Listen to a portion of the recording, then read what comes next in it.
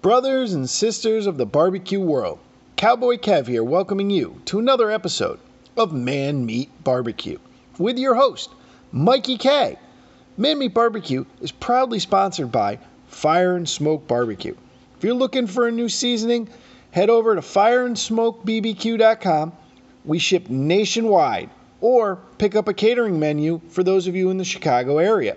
Also brought to you by Myron Mix and Smokers. If you're a caterer, competition, or just a backyard cooker, we have the smoker for you. Go check them out at myronmixandsmokers.com. And now, here is your host, Mikey K.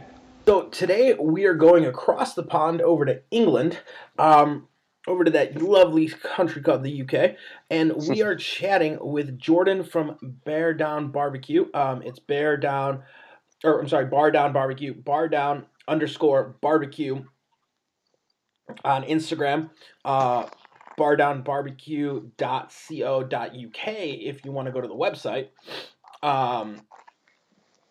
But that's where you can find him on the internet, so you know exactly who we're chatting to. Jordan, thank you so much for giving us some of your time and coming and chatting barbecue with us. Yeah, more than welcome, Mikey. Glad we could sort it out. Yeah, dude. So, what got you into barbecue? So, it actually started a few years ago. Obviously, getting my first barbecue about 12 years ago. Getting the Weber 57 Premium.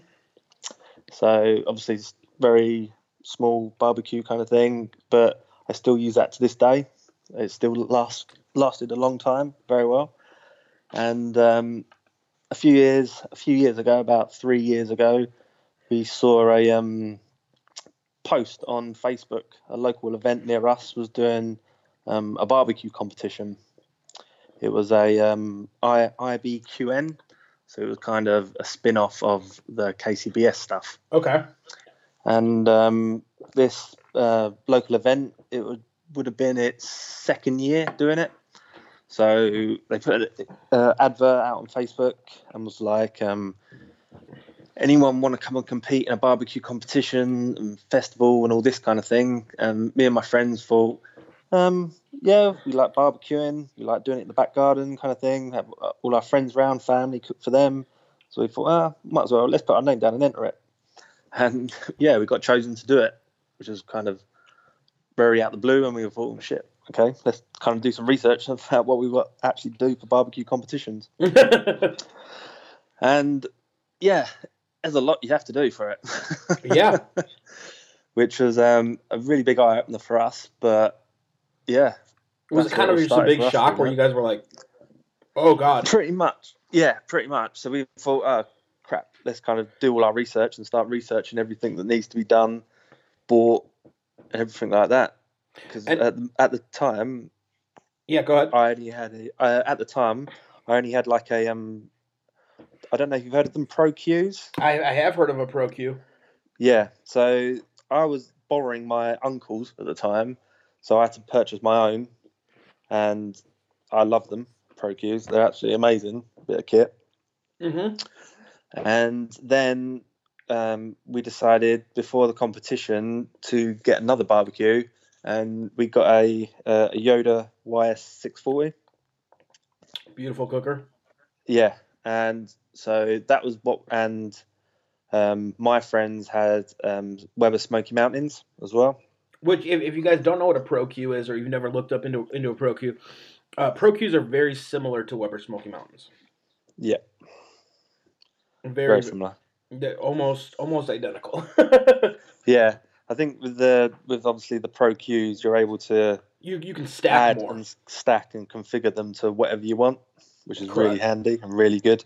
Now, so obviously let me ask you that question, considering I've never got to cook on a Pro Q, because they don't really make it here in the States. Yeah.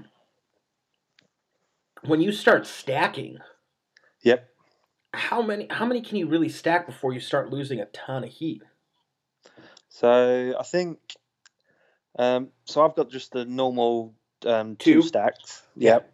And then the one that I actually borrowed off my uncle a while back, he had an extra stack in the middle. Okay. So that was like a 3-stack tier. But I think probably any higher than that, and then you start losing heat. I was going to say, like, how high can you really go before, you start losing the actual, the heat source is too weak to, you're too hot on the bottom and too cold on top. Yeah, I think as long as you obviously move the water pan up high enough, yeah, and then maybe if you stack your charcoal so much in the bottom grate, it depends how high you want to go. But I think realistically, 3 max, I would have thought. Yeah, that sounds about right. Yeah, but funny story. At one of the comps last year, our very first KCBS comp, there was a team that was using ProQs because they was part of the sponsors for it, and I think they managed to stack just to because obviously they'd come over from Italy, okay, to the UK, and they brought all their ProQs with them to burn them all off and clean them before the comp. I think they stacked them about 8 high. Okay, and it was only for because it was like a family. Yeah, it was a big event, but there was like loads of public there, so they just stacked it as high as they could stack it, and then lit it in the bottom, just for some effect. But you can stack them, which was pretty funny. I would just be worried too that it would fall over on me. Yeah, and I think they made sure everyone was clear and out the way of this before they started lighting it and everything. So you know what I mean, because they're so high at that point. It's like it's kind of just a leaning tower at that point. Exactly, and it's only held on by these 3 little legs at the bottom, so it's exactly not so stable. If someone just bumps into it a little bit, that's tumbling down. So when you kind of started getting into barbecue, mm-hmm. what were some of the challenges that you guys faced over in the UK? Obviously, butchers don't exactly cut the exact same way in different countries.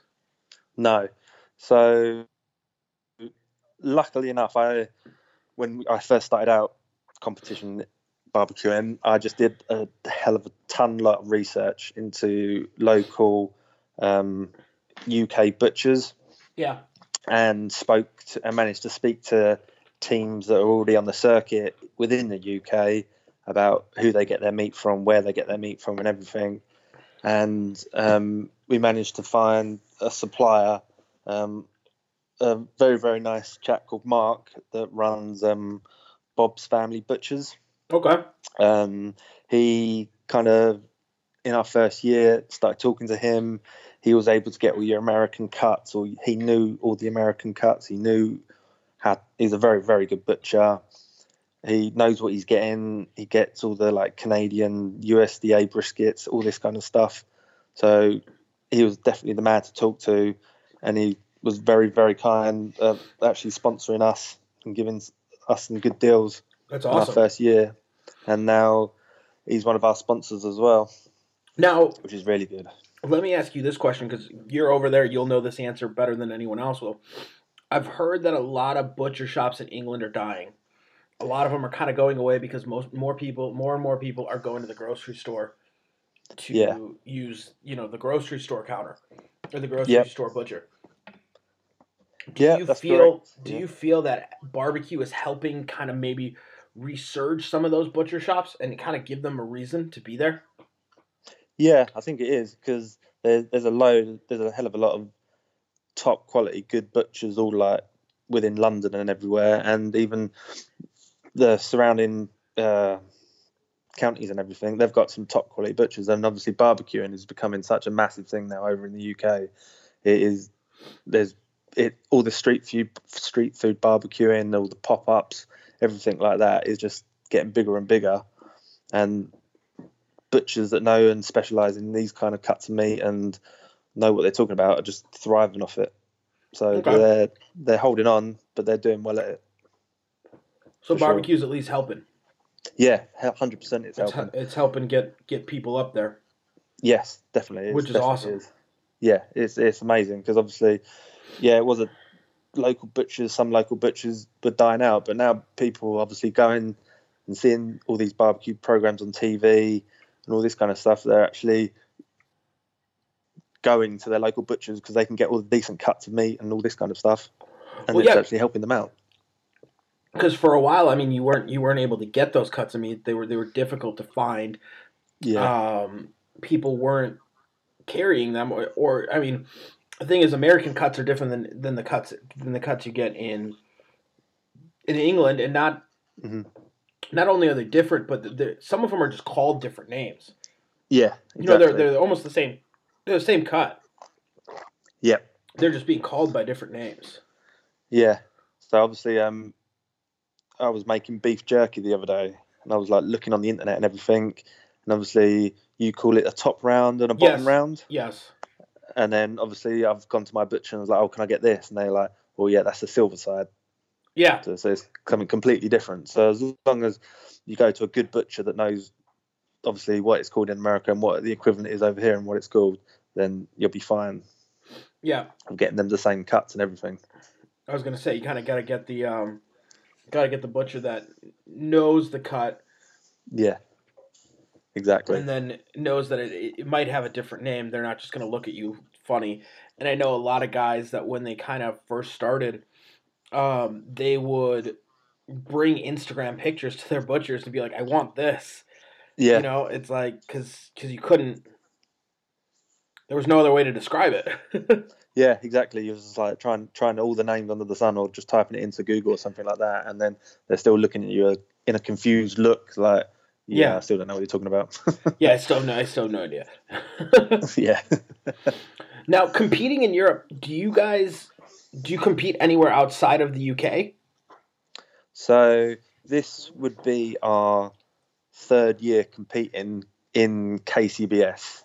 Okay. So last year was our first year, and we did 3 comps in last year, and then to the end of last year, me and my wife were like, yeah, we want to do more comps. We want to try and branch out into Europe, because obviously start going into Europe and we start, obviously our butcher's sponsoring us and he gets advertised out in Europe as well. So a lot of the other UK teams that are doing really well in the UK and Europe at the moment are actually taking meat over to Europe, because what this butcher can get is really good stuff, and the European teams are wanting it because obviously they can do it as well. That was going to be my next question. It's like, well, do you have to source locally when you go out to that? You know what I mean? Like, yeah. Or are you going to bring it all with you? Yeah, we can bring it all with us. Yeah. At the moment. So obviously where teams are like taking boxes for other teams out, that they just like tell the butcher what they want and they'll come and take it out with them for them, which is really good. But obviously, that's incredible. Yeah. Obviously, we wanted to do more comps this year, but a good thing is that obviously me and my wife are expecting our first child. Oh, well, congratulations. Thank you. So money will be a little bit tight this year, I think. Yeah, they tend to get expensive. Yeah. So I gotta buy a bunch of stuff. I think yeah, exactly, yeah, true. But I think the end of last year we started to try and take off on our catering side as well. Yeah. So obviously if we start doing that, then that can fund all the barbecue comps and everything that we want to do.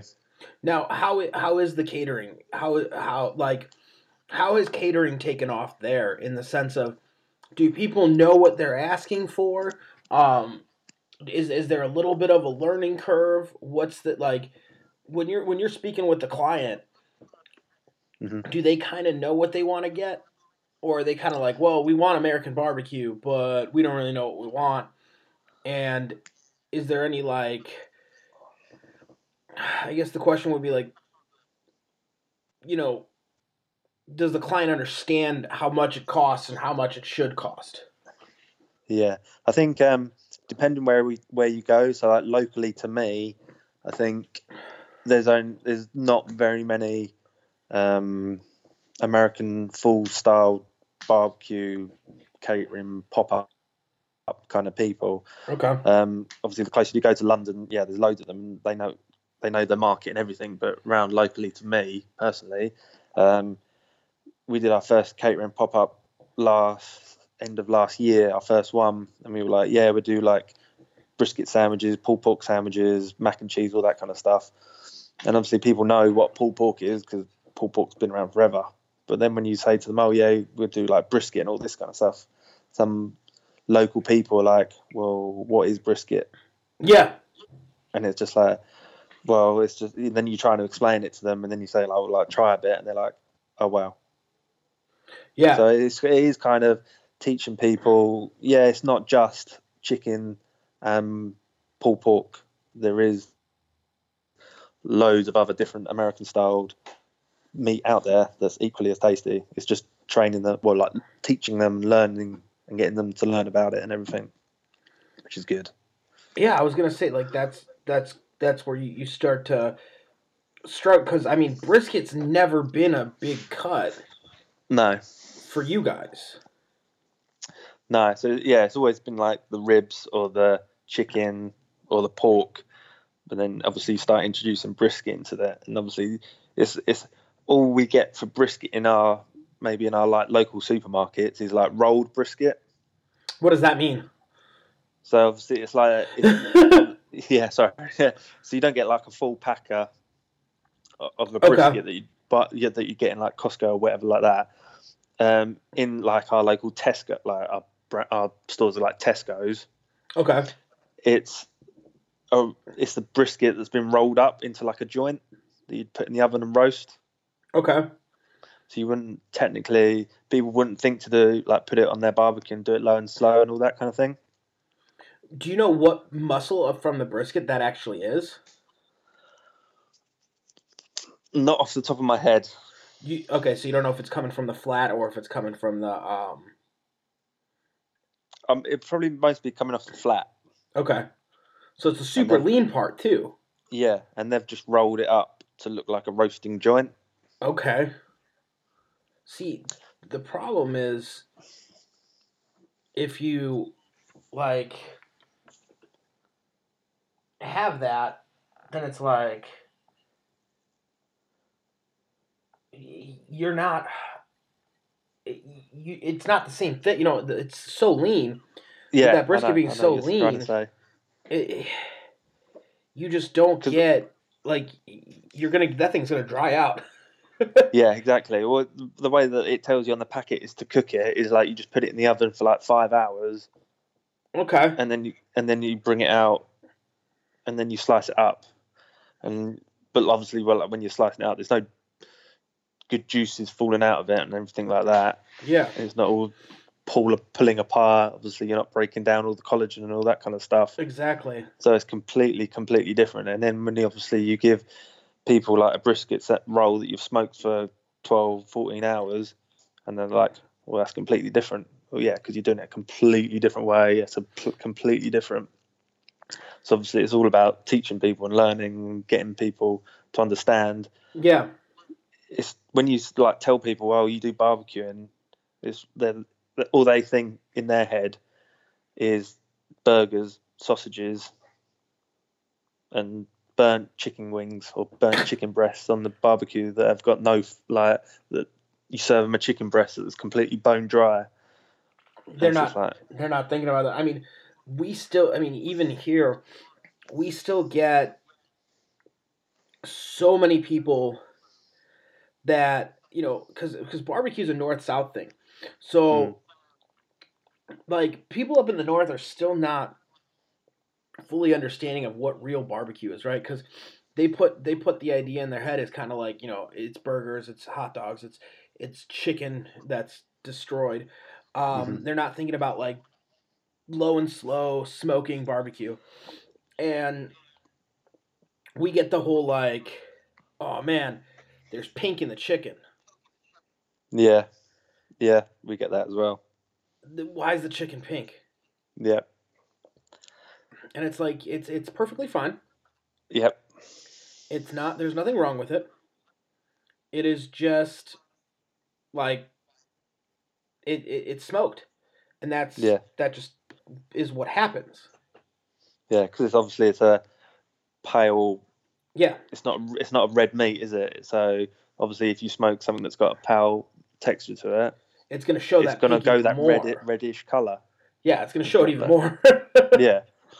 So obviously, you serve that to people, and then like they cut into it, and they're like, "It's not cooked." And I was like, and you're like, "It's cooked. It's definitely cooked." I can promise you that it's definitely cooked. Yeah, they're just expecting it to be bone dry.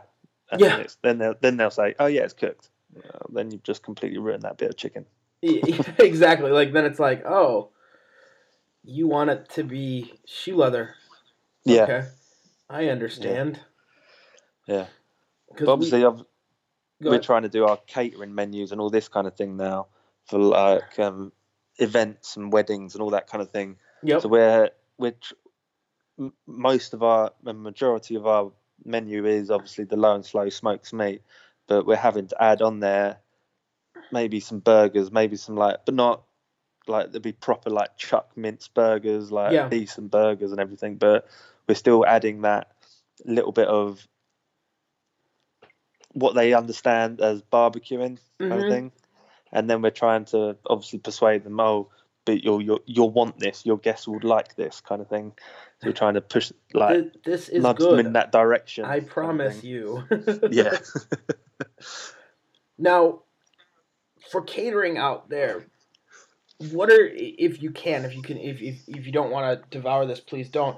But like as far as price points, what are the price points kind of looking at opposed to maybe this is a better way to do it instead of giving your real prices out, the price points that you would say some comparable catering would be. Does barbecue tend to fall higher? So obviously, I work a full-time job as well. So I do catering wise is just because I love barbecuing, because me and my wife enjoy it. This is something just like a extra bit of cash flow in for our competition side of stuff. So probably we'd be not paying probably what if we have catering full time as a job. Okay. And taking an income from that, we're not charging that kind of money for it. Okay. Us personally, because obviously we've got, like I said, me and my wife both got full-time jobs, and we're just doing this at the weekends because we love doing it, kind of thing. So we're just making a little bit of extra pocket money, if that makes sense. Yeah. No. Yeah. Absolutely. So we're probably charging maybe 10%, 20% under what you get a normal person that does catering on a full-time job. Okay. So they're probably, wouldn't have a clue off the top of my head. They're probably charging, say, 80 plus people, maybe about £1,500. Okay. About something like that. We'd probably charge £1,000. Okay. Something like that. Yeah. I mean, because obviously we're not going to be taking a wage out of that. We'll probably just make a few £100 profit off of it. Yeah. And then all that profit would go straight into the barbecue competition side to then pay for the extra meat, pay for the competitions that we want to do, all that kind of stuff. Yeah, be able to travel to where you're going and all that. Exactly. All that fun stuff, yeah. But then obviously if the catering side starts picking up more and all that kind of stuff, obviously then we'll have to obviously relook at it and reinvest and hopefully start that as a career and see where that goes. Yeah, exactly. Now, with the but like I said, with the catering and the people kind of not knowing fully what they're getting and stuff like that, what would you say is your most common question that people give you? Like when they look at your menu and then they're like, "Okay, explain." Oh God, I think going back to it, I think it would be brisket. Still brisket, huh?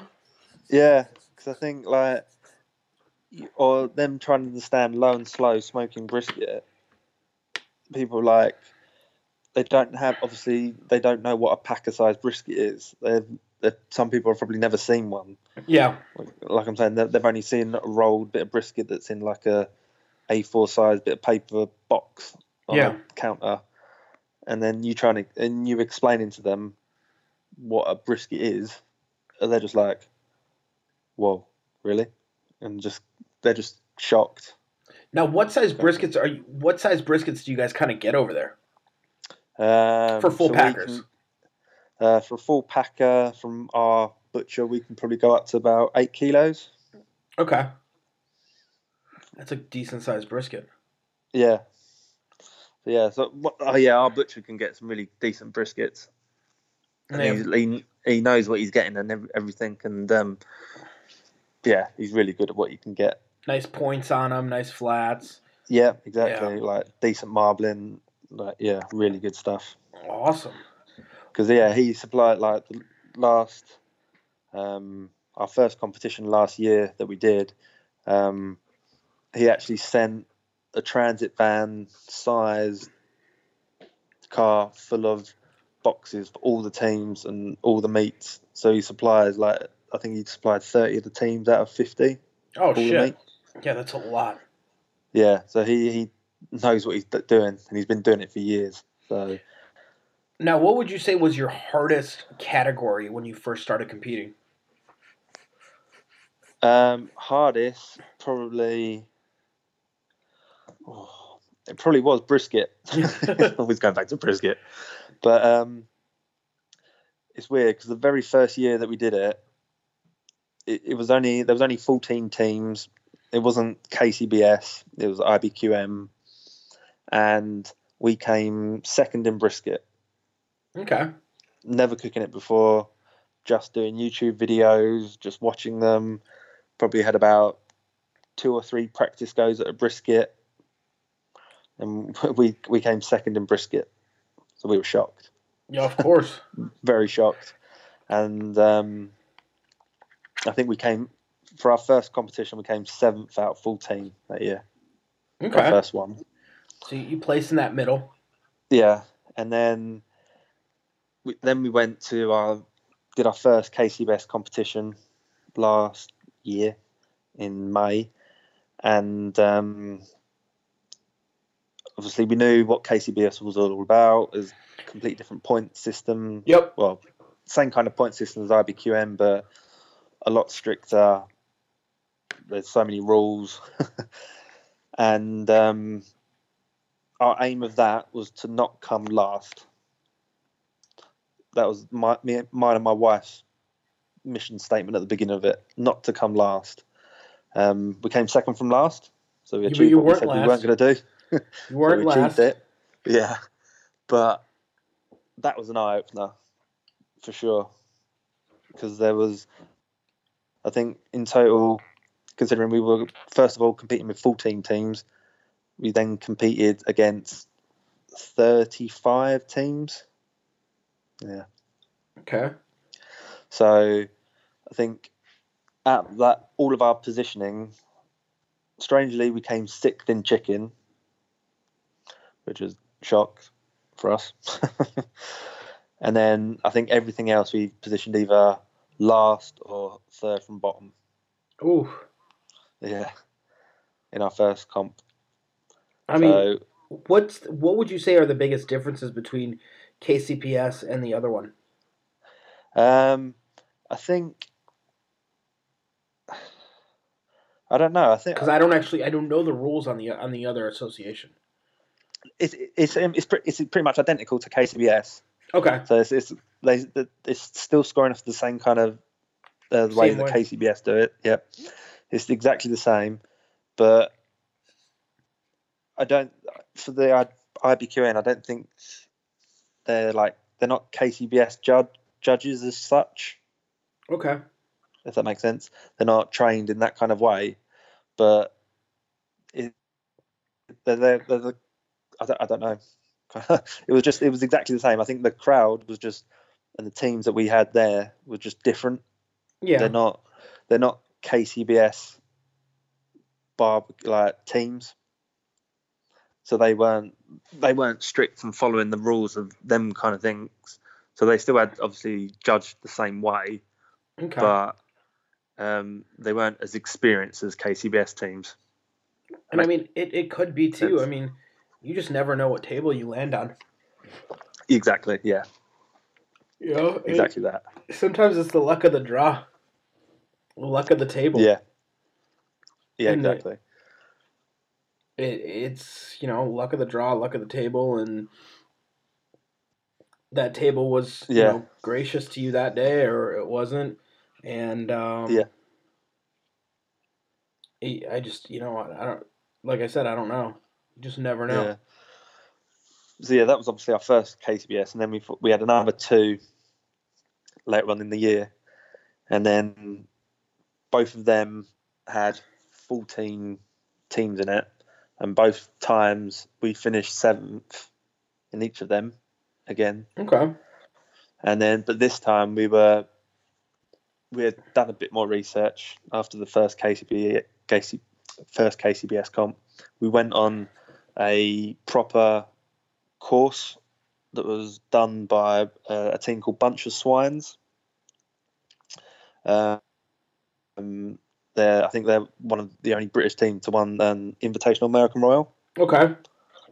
So they're a really, really good team. I think they were like top 5 in Europe and top 10 in the world last year, something like that. So we went on one of their training courses to learn, obviously, competition style cooking. Yeah. And wow, it was an eye opener.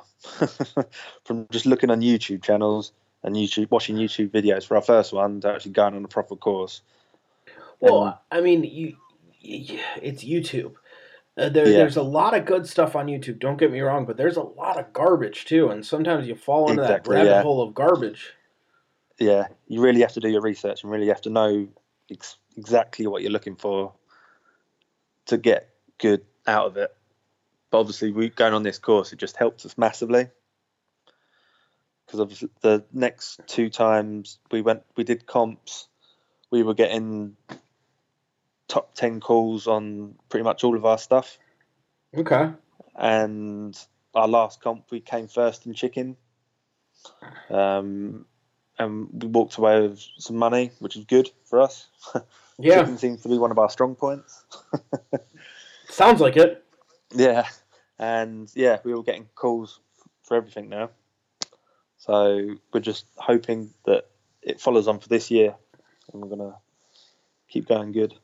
Now, when you're doing ribs, you're cooking spares, obviously, right? Yeah. Are you guys trimming them down to St. Louis cuts, or does the butcher do that for you? Our butcher does it for us. Oh, see, you guys are spoiled. Yeah, and we've just started getting the Prime Swift stuff. Okay. So I think back end or middle of last year, someone actually managed to get imported stuff, the Prime Swift, the ribs. Yeah. And obviously, our butcher doesn't trim them down because they're pretty trimmed down as they are. Yeah. But all of the other stuff that we were getting from him, he was trimming them down for us. The only thing that we had to do was take the membrane off and maybe trim a little bit of fat off. But that was it. But otherwise, they were pretty good to go. Yep. Season them out and put them on the smoker. Yep, exactly. Now, but yeah,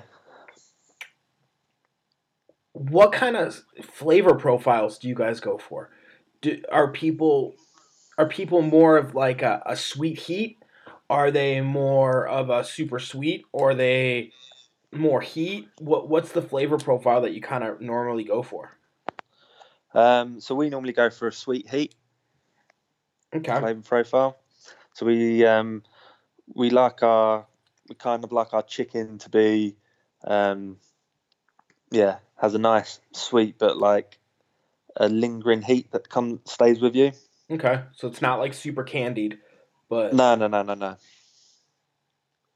that. It's got it's got a nice shine, nice sweetness to it, but then there's that like mild undertone of heat that carries on through it. Okay. Our briskets, we like them, like a bit of spice on them. Okay. Quite a bit of spice. And our pork, our Boston butts, we like a bit of more sweet, but with like a light heat coming through it. So like our chicken. Okay. But just a little bit toned down on the heat a little bit. Okay. Yeah. So our flavour profile for us personally, sweet and heat. What we like to do. When you kind of started doing competition, did you from the first one to the ones you're doing now? Obviously, your flavor profile changed a little bit, right? Yeah, yeah, definitely has. You learned. You were like, hey, we got to do this. Now, Yes.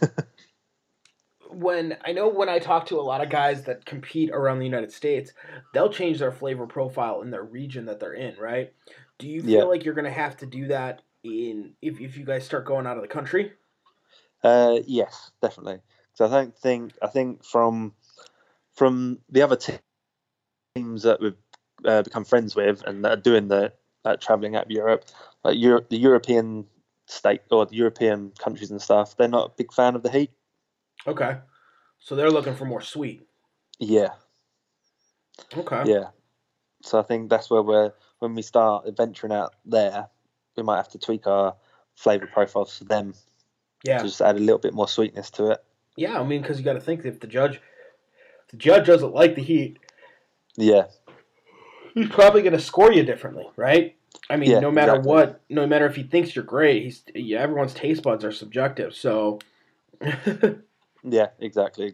So yeah, there'll be a lot of practicing to make sure we do that. Because obviously, we don't want to go out all the way over there, pay for our travel and everything, and then yep, end up coming last or something just because we didn't want to bother change your changing flavor our profile. profile. Yeah. Yeah. Now, how many American commercial rubs are available in the UK now? Because I would imagine that I know when I talked to a couple people back in the day, there weren't quite as many, but they were slowly starting to kind of creep in, and I would hmm imagine that there's more available now. Yeah, there's a hell of a lot more available now. There's um there's a website company called Barbecue Gourmet, Okay. and it's run by a guy called Richard, and he's American. Okay. So he imports a lot of the rubs that are used out in America Okay. on his website. So and that his website catalog just seems to be growing and growing and growing, and he's being able to get more and more American rubs that you see. Now, does he only carry rubs, or does he carry kind of other barbecue supplies too? He carries rubs, sauces, marinades, brines, all that kind Okay. of stuff. He's starting to carry, Okay. which is good. And there's some other companies. A company called Angus and Oink. Um, they have a lot of the American rubs on their site as well now, Okay. which is good. And the sauces and rubs and marinades as well. So it's slowly getting bigger and bigger over here. The rubs and spices, Yeah. which is really good. But some of the like the Angus and Oink, they make their own rubs, they make their own sauces, and they're ridiculously good as well. They're people we use them in our competition cooking, we use them in our catering cooking, and they're distributing out into America and into Europe and all that as well. So it's kind of going the opposite way as well Yeah. for them. Absolutely. And I would assume that it would. Why wouldn't Yeah, it? yeah. So that they're doing really well with it as well. I know. Like the weird thing is, like we usually don't get too many of the outside pits, right? hmm So like a Pro Q, you're Yeah, really not going to see very many of them in the states unless somebody really brings one in. yeah, Um, and I don't know if they're going to go after the states because we already are kind of so saturated. yeah. I think they tried it through Amazon. So they've got a little bit on Amazon that you can Okay. buy through. So I think back in the day they tried it through Amazon in the States, but as you said, the market is just so saturated with barbecues over there. It was Yeah. just hard for them to try and get it off the ground for them. Yeah, absolutely. I mean, there's so much local that it's Yeah, like, well, it doesn't make sense. yeah, but yeah, they're well. I can't fault them. They're really good. If they could get out there in the States, I think they'd do quite well. Yeah, no, I feel like they would. I just think there's Mm. so much competition here Yeah, definitely is. that it's very difficult. Yeah, 100%. Now, since barbecue is kind of growing in the UK, growing in Europe in general, where do you see the next kind of steps for barbecue going? Hopefully in the UK, I think because there was like in the news on our side, there was like some, especially on Facebook, there's like some big barbecue shops shutting because some of them just couldn't survive. I think as long as you pick where you're situated, where you get a lot of foot traffic, I think they're going to grow. So I think, but also street pop-ups is a massive thing over here now, and that's just growing and growing and growing. So if you can do your good low and slow barbecue and do it well in busy business places like in London, Yeah. it's just going to thrive. Everyone seems to be loving these quick pop-up barbecue joints that, like, you're there one day and then you might be somewhere else in London the next day. That kind of thing is just growing and growing. Almost food trucky. Yeah, No, kind of like that. Not a full truck. Yeah. Yeah, it's just kind of people converting.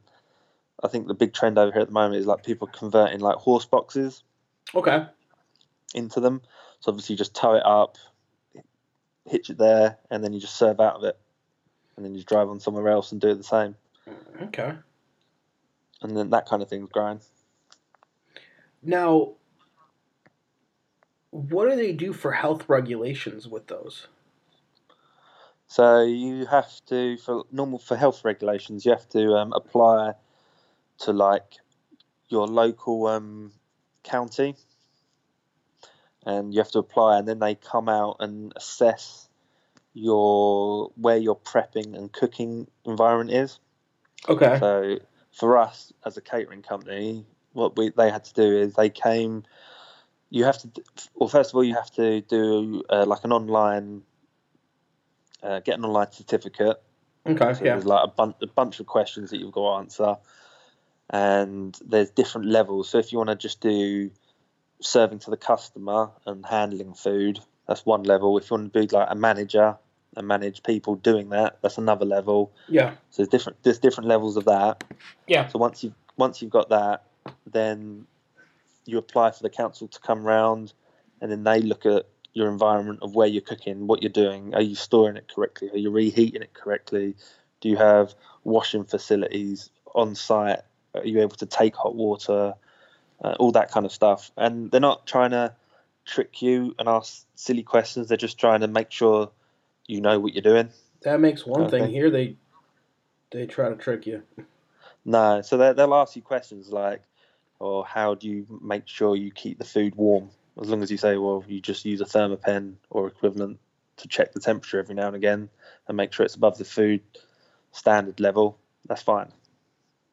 Okay. So they're just like asking you, oh, do you know what you're doing? And as long as you can say, yeah, and answer all their questions that they ask you, that's and then they rate you on how cleanliness you are. So it's a rating between 1 and 5. Obviously 5 being the top, and you've got good hygiene, you've got all that kind of good level of understanding. You're not going to kill anyone by poisoning or anything like that. Yeah, I mean, it's a little more difficult here. I feel like you guys got it a little easier because we all have to have commercial kitchens. So like, Oh, really? my catering, I have a commercial kitchen that I cook out of. Yeah. You have to make sure it's certified by the state, it's certified by the county that it's in, and all that. So it has to be a commercial kitchen, and all that kind of stuff. If you want to do pop ups, you have to have all that stuff. You have to have all that stuff before you can do anything. Okay, yeah. Okay, so no, on ours, if you apply for your food hygiene rating, as long as you applied for it, you can go out and start catering. Okay. Like we could have done, and then they book in an appointment for someone to come round and assess you, and then to look at your business that way. So do they let you cook out of the house? So yeah, so I cook for our catering. I cook all of our meats at my house in our smokers, and Okay. then we've got like big thermo boxes, and we put them in there, wrap them up, keep them warm, take them to our event, and then we've got like bain maries. We just put them in there. That will keep them warm, and then obviously customers are getting hot food still, And as long as we checking it every 15, 20 minutes to make sure it's at above the proper food hygiene level, absolutely. then that's all good. Yeah, that's So, awesome.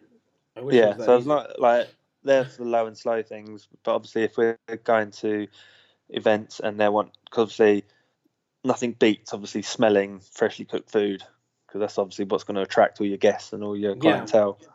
So obviously we'll be taking like the ProQs and the Webbers and all that we've got, and cooking like chicken wings on there, cooking your smash burgers and all that kind of stuff for them. So obviously people are still smelling all the good food that you're cooking. Yeah. It's just the bigger cuts of meat that you can't cook in that 2-hour window that you're there for. Oh, come on, you can't make a brisket in 2 hours. Exactly. So obviously we'll take that there, serve it all up to them, everyone's happy. Wow, you guys have a way easier health department than we do. Which is awesome. Don't get me wrong. I envy you for it. I wish I could do that. But unfortunately here we can't. Yeah. Now, when you were kind of starting to look for all your stuff for catering, did you run into any issues like trying to find every tool that you needed, or was everything pretty much readily available? It was pretty much readily available. Like obviously a lot of what we needed for catering, Most we could just caterers take are from using what we there. use. Yeah, so what we use for our competition stuff. So we've got all the tables, we've got all the boxes, got all the knives, got everything like that. It was just all the little things that we needed to make it catering-esque. So obviously it's all the presentation boxes that you serve it all in. It's obviously all the things that you're keeping it warm in, like the bain maries, all that kind of stuff. But we've got big catering suppliers online that you can just search in. I did my research. I found the cheapest one, but for the same price as the good one, and read the reviews and everything, and they work fine. Yeah, I mean, that sounds like you got pretty good figured out on catering and what you guys are doing. Now, between competitions, between catering and all that kind of fun stuff, do you have a favorite thing that you like to cook?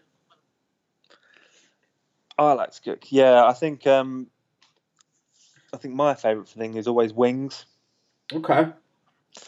But the annoying thing at the moment, because my wife is pregnant, she's gone off chicken,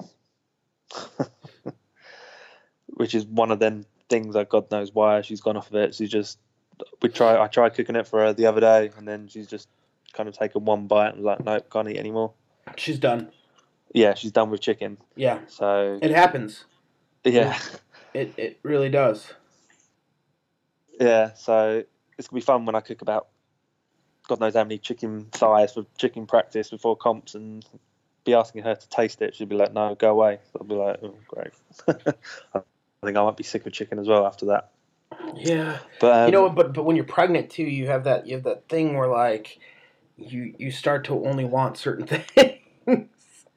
Yeah, so I can't complain. She's getting to try all their Lucky things. I think her favourite thing at the moment is Lucky Charms. Perfect. Which is exactly something you don't need to smoke. Yeah, yeah, exactly. But trying to find a box of Lucky Charms over here in the UK is a tough deal. Yeah, I mean, I think cereal in general for you guys is a little bit tough of a deal. I've had a couple friends from the UK, and they were like, whenever they come here, they're like, "Man, we can't get any of this stuff." Yeah, so I think she had to resort of buying it off of Amazon. Oh, so Amazon will ship to you guys? Okay. Well, it was a UK. It was a UK Amazon, so obviously they must have warehoused it. God knows somewhere. Where. Yeah, exactly. Oh man, that's insane. Going back to your question, I think chicken wings are my favourite to cook for me personally. Do you smoke them or do you just cook them like kind of faster? So I cook them faster. Cause see, my favorite thing is I take them and I will smoke a chicken wing, and then I will cool it completely, and then I will deep fry it. Yeah, I have done that. That is my favorite way to eat a wing. Yeah, I did that, and then I made a white Alabama sauce with it. Ooh, That was good. yeah, that'll amp it. But That'll yeah, definitely amp it up. yeah, that was nice. But yeah, I like cooking my wing quite hot and quite quickly. Yeah, see, I go low and slow on my wings. I give them that smoke, Yeah, and then I cool them down, and then I either air fry them or I deep fry them, and yeah, they're fantastic. yeah. I listened to one of your podcasts a while back, and it was talk about air frying them. Yeah, dude, it's awesome. We do it commercially for the Yeah, catering and because we do it at pop ups, and it is amazing. People just die, they go crazy for it. that's a good They way to really do it. do. So what do you like? So you air fry it, you cook it before, take it, and then air Correct. fry it there. Correct. Yeah. Oh, okay, that's a good way. So it's 6 minutes in the air fryer. Done. Here we go. Next batch. Oh wow, I have to Keep definitely going. look at that then. Which 'Cause which I is think we've got wings on our menu. yeah, which is slower than like deep frying it, but it's okay. It turns out nice, which is Yeah. good.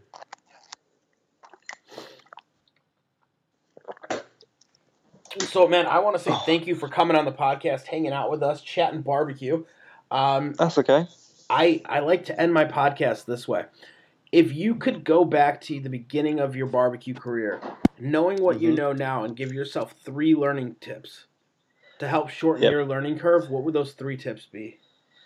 I think tip 1 would be always carry a notebook and pen around with you, because Good one. there's a lot of things you can learn. There's a lot of recipes out there. There's a lot of things that just kind of pop into your head, and it's always good to just jot them down, write them down, even if it's just garbage at the time.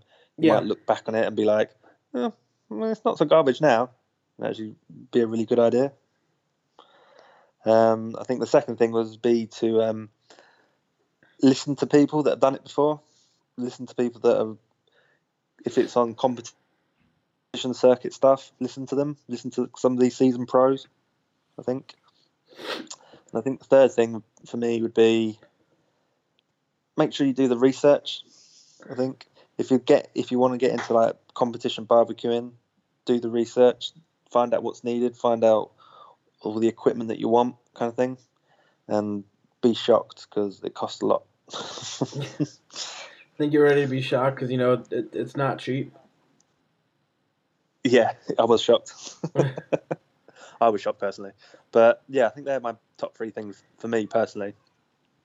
If I had to do it all again, start from the beginning. Man, thank you so much for coming on. Once again, if you could tell everyone where they can follow your barbecue journey online, that would be fantastic.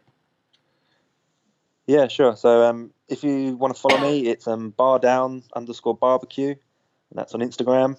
And we've got a catering website, bardownbarbecue.co.uk, and we're on Facebook as well under Bardown Barbecue. But yeah, thanks, Mikey, for having us on. Yeah, thank you. And we will chat with you soon. We will chat with you soon, brother. Sure. And have a good rest of your evening out there.